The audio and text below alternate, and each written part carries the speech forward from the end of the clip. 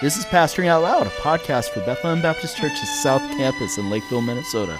Are you interested in learning more about our church? Go to Bethlehem.Church/South. Why'd you say take two? Because you just redid it. Oh, I did it again? We'll see which one I put in. I don't know. Probably this one. Dave, tell me what you do in these days when it was negative 26 wind chill when I got up this morning. Like, what do you do? Like, to keep your sanity, do you go outside? Do you venture outside into the deep cold and do things like walk around like I saw people doing this morning at 5 a.m? They were walking around anyway, sorry. I'm not from Minnesota. Neither are you. I'm from Wisconsin, though. Close enough. It's the same thing. I don't know. I don't generally go outside when it's this cold. I mean, I do if I have to shovel or if I have to, But, I mean, how do you shovel anything when it's all frozen solid? Well, yeah, I guess that's true. There's not really snow in this weather, is there? I mean, bottom line is I go outside if I have to, but I'm not. Yeah, I saw someone running yesterday when I was driving here at like early in the morning. Ooh. And I thought, why? What is your problem? So, no, I don't know. I mean, I feel... I feel more for my wife who's at home with the 4 kids and hanging out there all day, not able to get outside as much. So I'm generally here or meeting with someone but yeah, Kelly and I just try to work out. That helps get out some of that nervous, kind of secluded, isolated energy that this cold brings. You and Kelly do P90X. Is that what you're doing? We do different beach body programs. She's doing beach body programs. Insanity right now. Oh. And I'm doing one called 100-day morning something. I don't remember what it's called. MOURNING? Morning. No, MOR. Oh, okay. MOR. Yeah. That's good. All right, so quick question. Would you rather it be sunny and inhospitably cold outside, but the sun is shining? Or would you rather it be gray, and as is the case here in the upper Midwest, gray often means somewhat warmer, like warm enough that there could be precipitation, or maybe it's, or it's not below zero, but it's not up near freezing either. Like, what would you say? What's your preference? I would probably still choose a little bit warmer so you can go outside and play with my kids and stuff, go sledding, drag them around the yard in a sled, make a snowman. Snowman. I don't know if I've ever said snowman before, but... Have you ever made more than one snowman at the same time? Not at the same time. Okay, so you've not ever made snowmen. You've made a series of snowmans. My kids love that we have a lot that's kind of on the corner because the plow comes by and it stacks snow up on the corner, so they make tunnels. Oh, wow. Good times. Mm-hmm. My kids should come over. Mm-hmm. So we're here to talk today about not what's taking place presently in our world. But are we? But are we? Or are we? But to talk about, that's right, end times. Part 3 here on the podcast, which if you listen to the first 2 parts, it is really about the here and now because we're in the end times, aren't we, Dave? The last days. The last days, yes. All the time from Jesus' first coming to Jesus' second coming. So for this episode, we're planning on talking a little bit about genres and how to read our Bibles a little bit. Before next episode, our 4th and last episode, we're going to hopefully do a lightning round of eschatology, and that will be fun. A lot of fun. It'll be vibrant, you might say. Might get in trouble, too. I don't know. We'll find out. Dave's just stifling. Oh, he wants to say so much, but he won't. He won't. So, Dave, when I ask you the question, does what genre of literature you're reading in the Bible matter for how you interpret it? Your response is... Yes. All right. Could you unpack that a bit more for us, Dave? I know you don't do well at unpacking things, explaining, but why don't you go ahead and give it a shot? Yeah, I mean, it all goes back to authorial intent, which obviously, ultimately, is God. Our God wrote the Bible. The Holy Spirit wrote the Bible, but it was written by authors with particular ideas in mind about what they were writing and how they were writing and who they were writing to. So we take all those things into account, and we want to get the author right. We want to get their meaning right. So I often in pre-marriage counseling do this with couples where I'll say, you want to understand the meaning and the intent that your spouse is meaning when they're talking to you. And so if your spouse uses a very elaborate metaphor, you want to understand the metaphor and get what the picture means. And then other people, maybe they're just a lot more literal, and they're just going to say what they mean more literal and not paint the picture.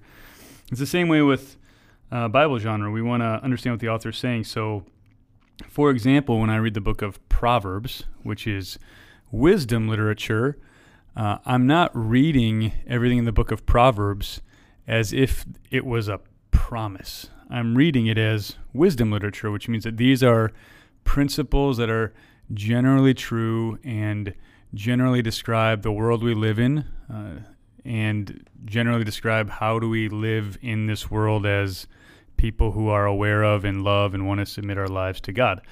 And so we read it that way. This is wisdom. This will be helpful for us. When I read, Acts, for example, Acts is a narrative. And so I'm going to treat a narrative a little bit differently than I'm going to treat a letter. A narrative is trying to tell me God's interpretation of history.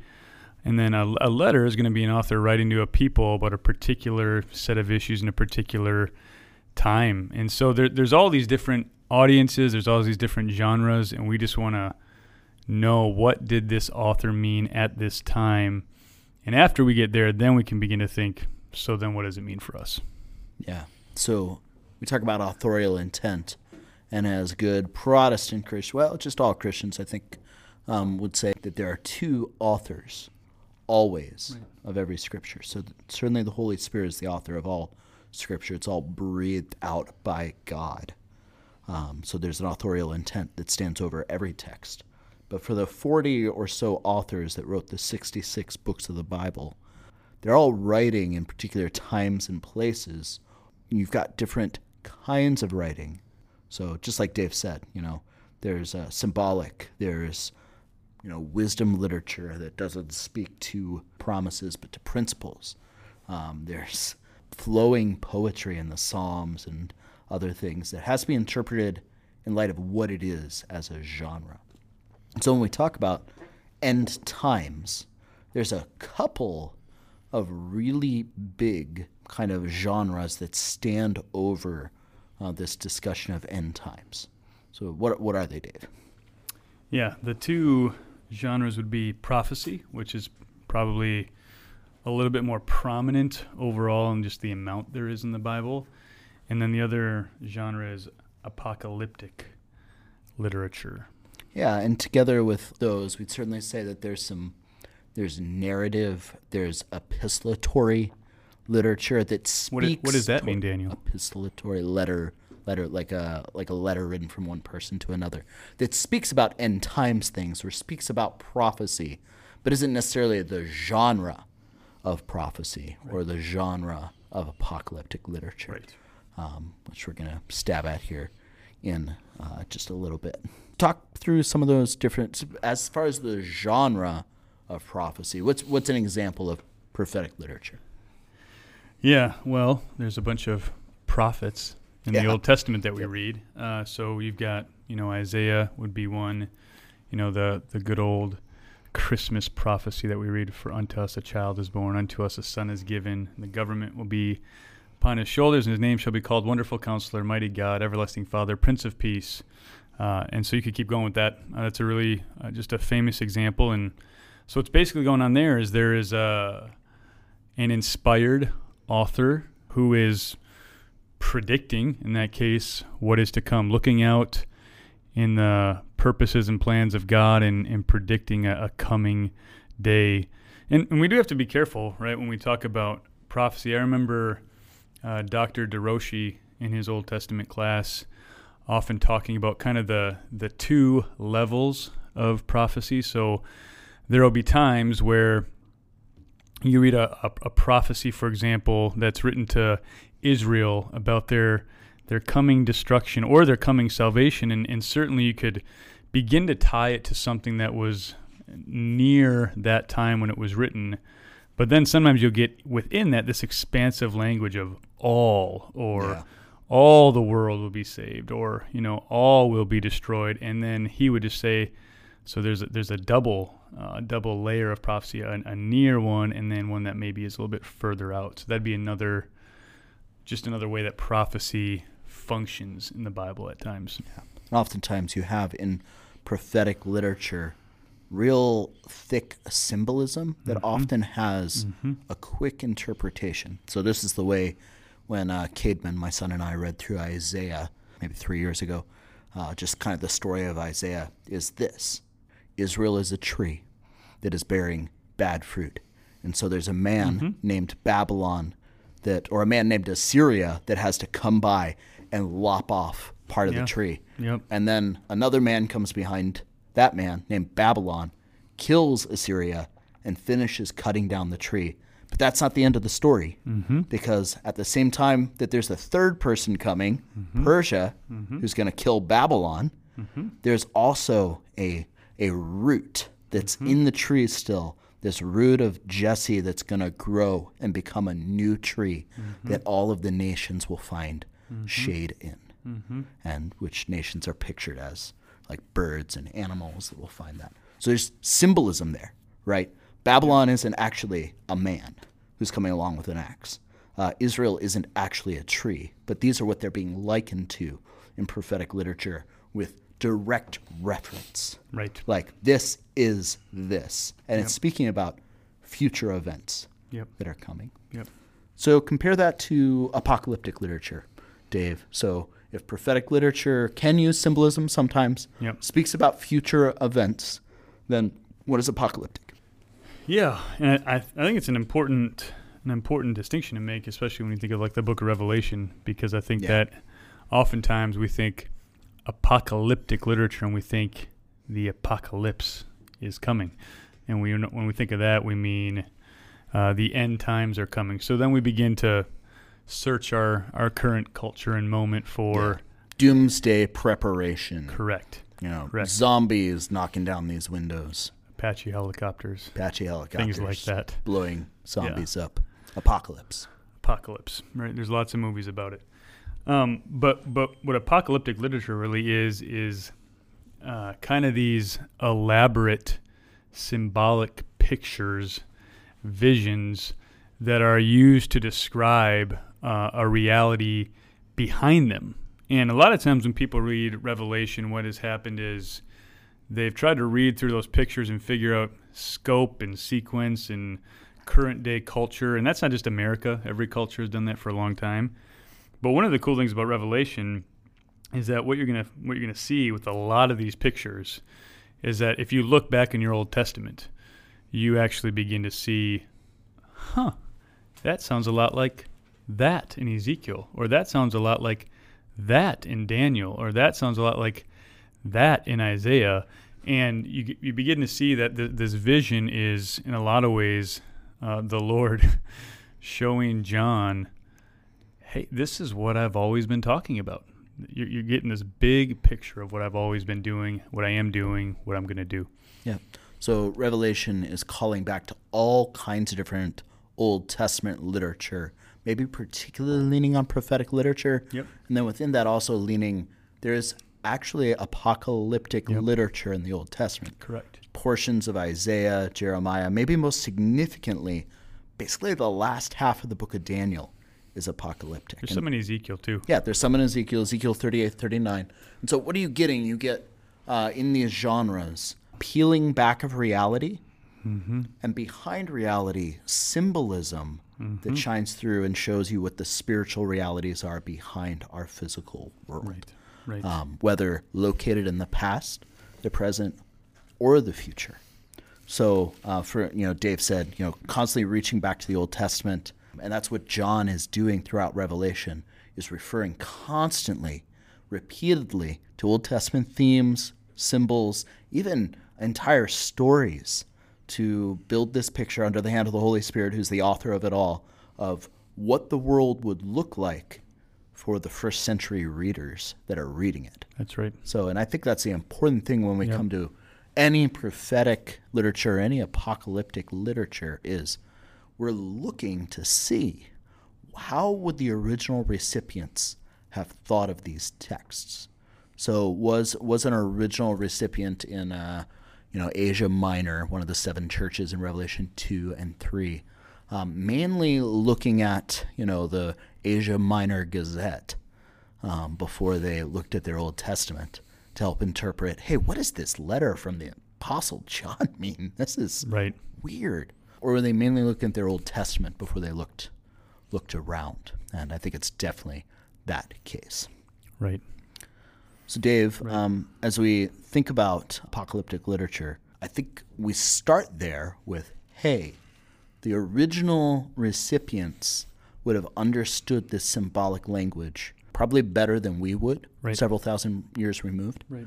But does that mean that it's only for the original recipients? I sure hope not. Why is it in our Bible? Yeah, I mean, it's interesting that this book has been in the Bible for a long time. So, for those that would like to interpret it based on what's the current cultural moment that we're in, we'd have to go, man, what a weird thing to include in the Bible for thousands and thousands of years, just for the sake of whenever these 7 years are going to happen, or whatever your interpretation is. And so I think it's important to think of it, even as the book itself says, blessed is the one who reads aloud the words of this prophecy, and those who hear, and those who keep what is written in it. Yeah. For the time is near. So that means that not only is it prophesying, giving me these pictures, but there's a way that I can keep what is written in it. I can obey revelation. Yep. And so that tells me that. And it says all those who do this. And so, yeah, I think it's relevant for us. I think it's relevant for the church. I think it's relevant for all people in all times who call Jesus Lord. Right. And we'll talk about this hopefully some next week as we dig into it a little bit more in detail. But it may mean that there's some way in which we have to bring ourselves up to speed on what it meant then, so we might be able to better say what might it mean for us today, or what might it mean someday for a last generation of Christians right before Jesus returns. So, is a fair way to say that it cannot mean to us what it did not mean to the original recipients? I think so. Yeah. I mean, it can't. We can't just completely pull our context away from that and then just see where there might be parallels between the Bible and our newspapers before we first say where are there parallels between the Bible and the Bible, like Revelation to Old Testament, and then ask the question, parallels between Revelation and the early church context into which it's written. Right. What might we talk about next time, Dave? If we were going to pull up a grab bag of hot topics that we're going to roll through really fast, what might be some questions or some symbols that we look at really fast?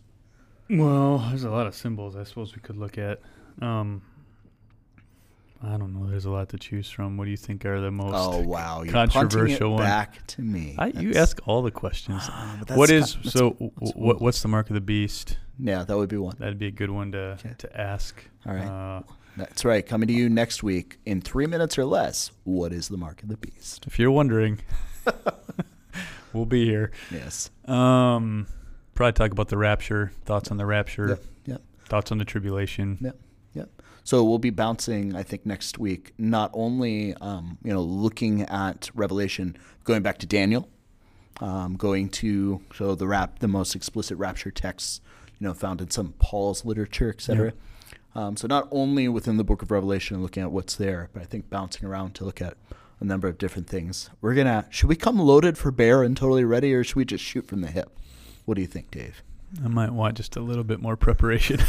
A little bit more preparation. Maybe we need to find somebody who, I don't know how much we agree about all the interpretation of all those things. So maybe there's some agreement. Maybe we need to get somebody that we're certain doesn't agree with us. That'd be fun. So that we could have some really interesting really fast. But that would slow us down. That would not be really fast if we grab somebody We'd have else. to reason and stuff like that. We don't have to Reasoning. reason. What's that?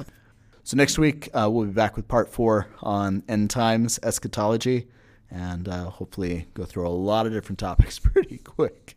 As Dave said, Revelation is a book to be obeyed. Mm-hmm. And these things, these topics we're talking about end times, are things that help us in our obedience today, not just for the future. Dave, thanks for joining me today, man. Yep.